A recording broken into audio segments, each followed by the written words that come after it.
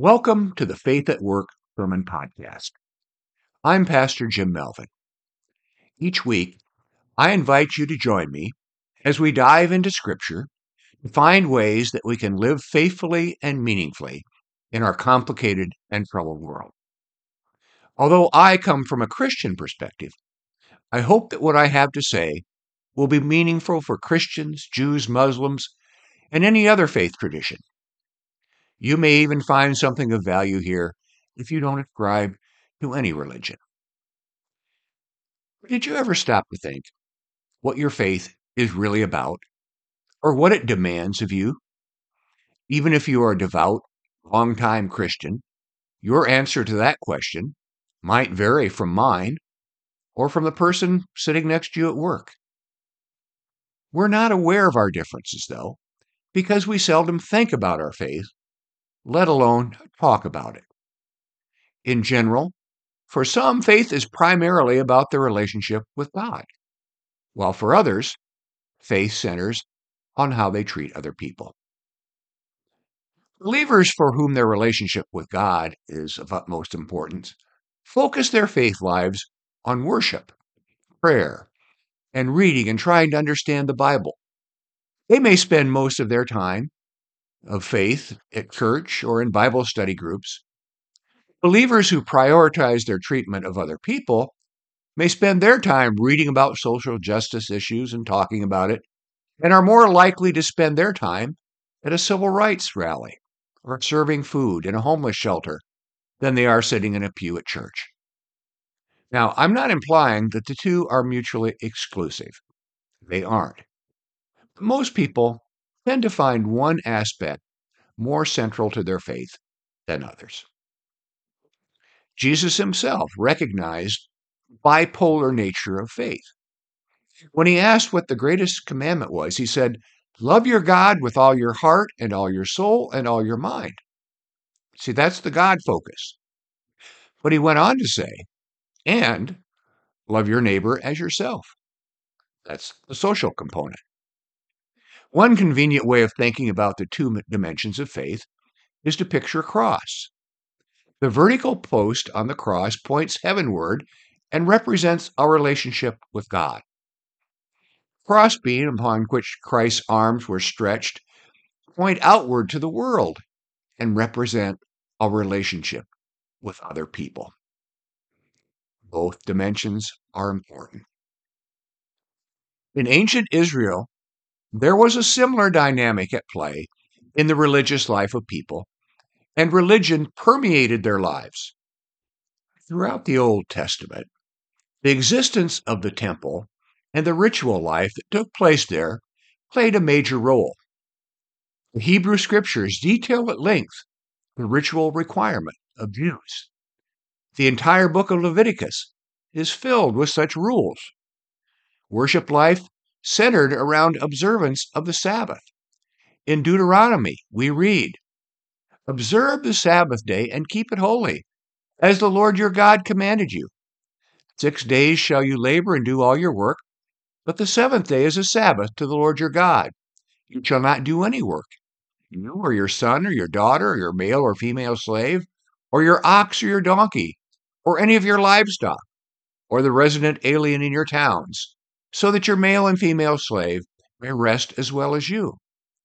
Remember that you were a slave in the land of Egypt, and the Lord your God brought you out from slavery with a mighty and outstretched hand.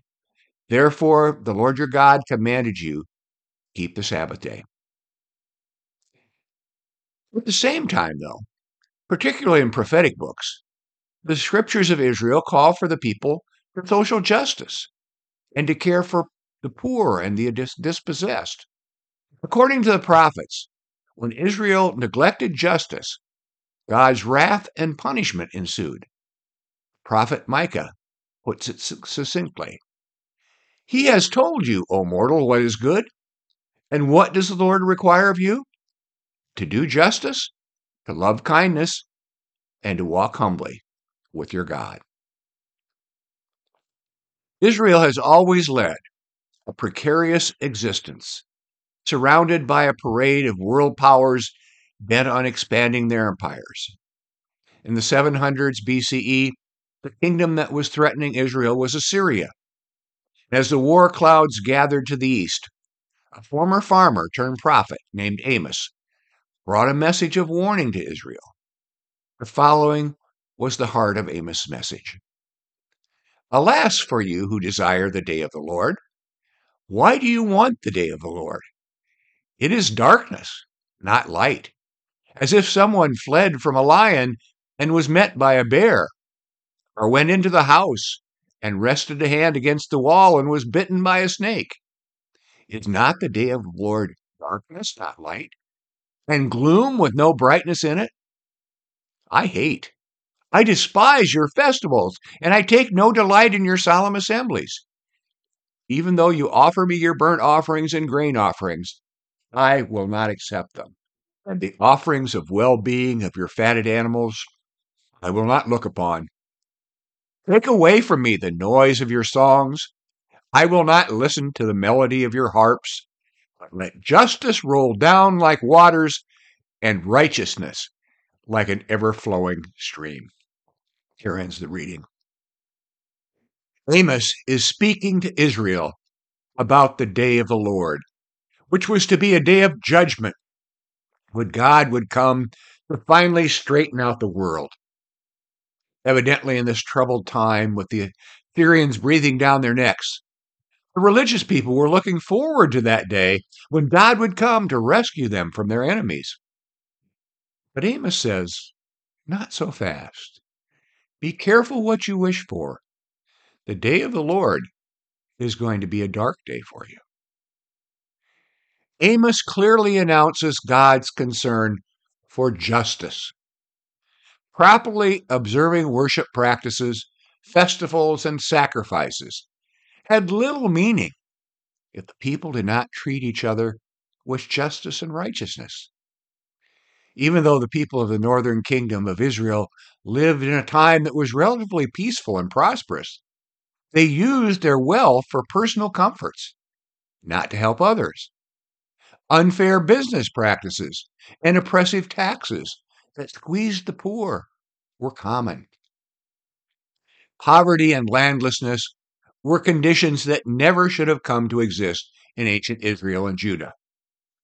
The land, a visible sign of God's presence and promise, was a trust from God for the sake of all Israel and Judah.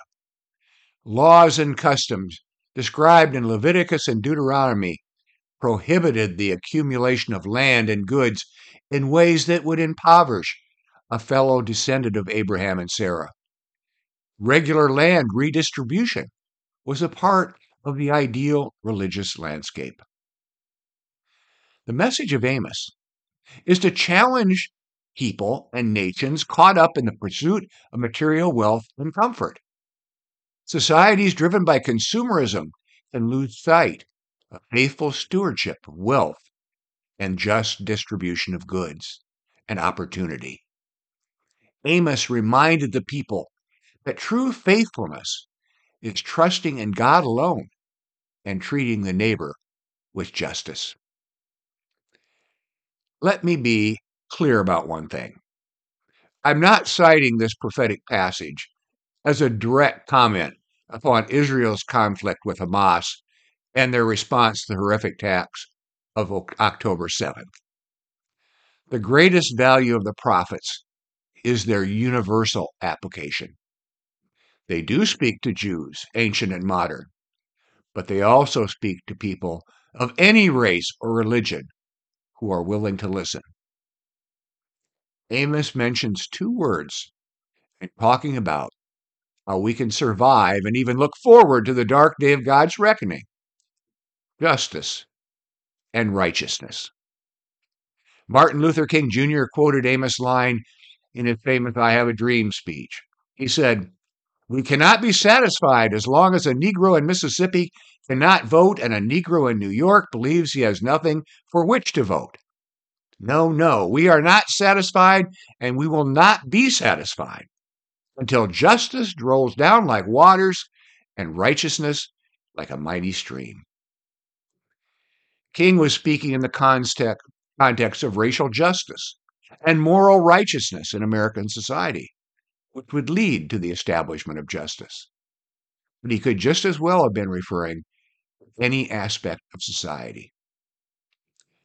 Terms justice and righteousness are related, but they have distinct meanings. Justice refers to the fair and impartial treatment of individuals based on the law. It's the concept of right and wrong and the application of consequences for actions that go against the law.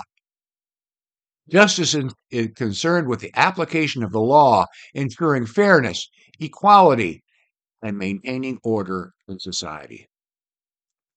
There are two types of justice: distributive and retributive. Now, don't let those words throw you. Distributive justice involves the fair distribution of resources. That was a big concern of the prophet Amos. The religious elites used the authority of God to impose unfair taxes on the powerless masses, disguised as a system of temple sacrifice. It was also the main concern of Martin Luther King Jr. He saw that African Americans were not getting their fair share of the pie. African Americans' level of education, economic opportunity, and income lagged far behind that of white Americans. The goal of the civil rights movement became to move toward a time of greater equality. Now, retributive justice, the other kind of justice, was also a feature of Judaism's culture. Retributive justice focuses on punishment for wrongdoing. Unlike in our society, where retributive justice is a function of the civil authorities through courts and the penal system, the justice code of ancient Israel was written into Scripture. We're most familiar with the example of an eye for an eye and a tooth for a tooth. Retributive justice could be abused when it was used to exert power over others. So Amos was looking forward to the day when justice would be restored among all the classes of the people of Israel, not just the religious elite. That was God's will. But Amos didn't just call for restoration of justice. He also called for righteousness. Righteousness is the quality of being morally right or justifiable. It involves adhering to a set of moral principles and values that guide one's actions. Righteousness goes beyond justice and the law and is often associated with religious or spiritual beliefs. It involves living a moral and ethical life, doing what is right and just, and possessing honesty, fairness, and compassion in our actions. In summary, justice is concerned with fairness and equality in the treatment of individuals, while righteousness involves living a moral and ethical life. Although related, they are not interchangeable, and when righteousness prevails, people are driven to seek justice as well. Jesus told his disciples about a parable about waiting for that day of the Lord, which will usher in the kingdom of heaven. He said, "The kingdom of heaven will be like this. 10 bridesmaids took their lamps and went to meet the bridegroom. 5 of them were foolish, and 5 were wise. When the foolish took their lamps, they took no oil with them. The wise took flasks of oil with their lamps. As the bridegroom was delayed, all of them became drowsy and slept. But at midnight there was a shout, 'Look, here's the bridegroom. Come out and meet him.' Then all those bridesmaids got up and trimmed their lamps. The foolish said to the wise, 'Give us some of your oil, for our lamps are going out.' The wise replied, 'No, there will not be enough for you and for us. You'd better go to the dealers and buy some for yourselves.' And while they went out to buy it, the bridegroom came, and those who were ready went in with him into the wedding banquet, and the door was shut.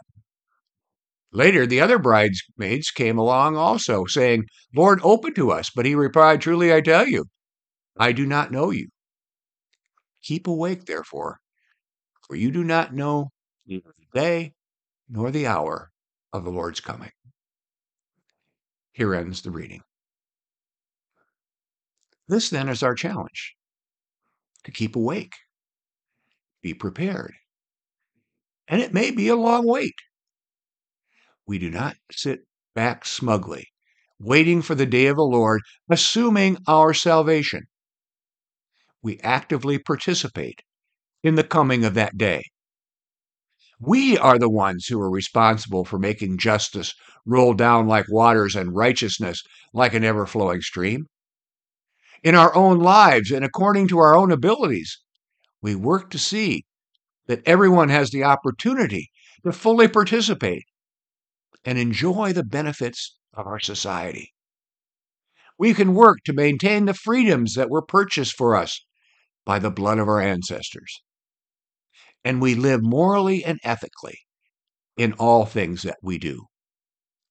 We love God with heart, soul, and mind, and we love our neighbors as ourselves. Then we can truly celebrate the day of the coming of the Lord. Amen. Thank you for joining me today. May God bless and keep you. May God's face shine upon you and be gracious unto you. May God look upon you with favor and give you peace. Amen.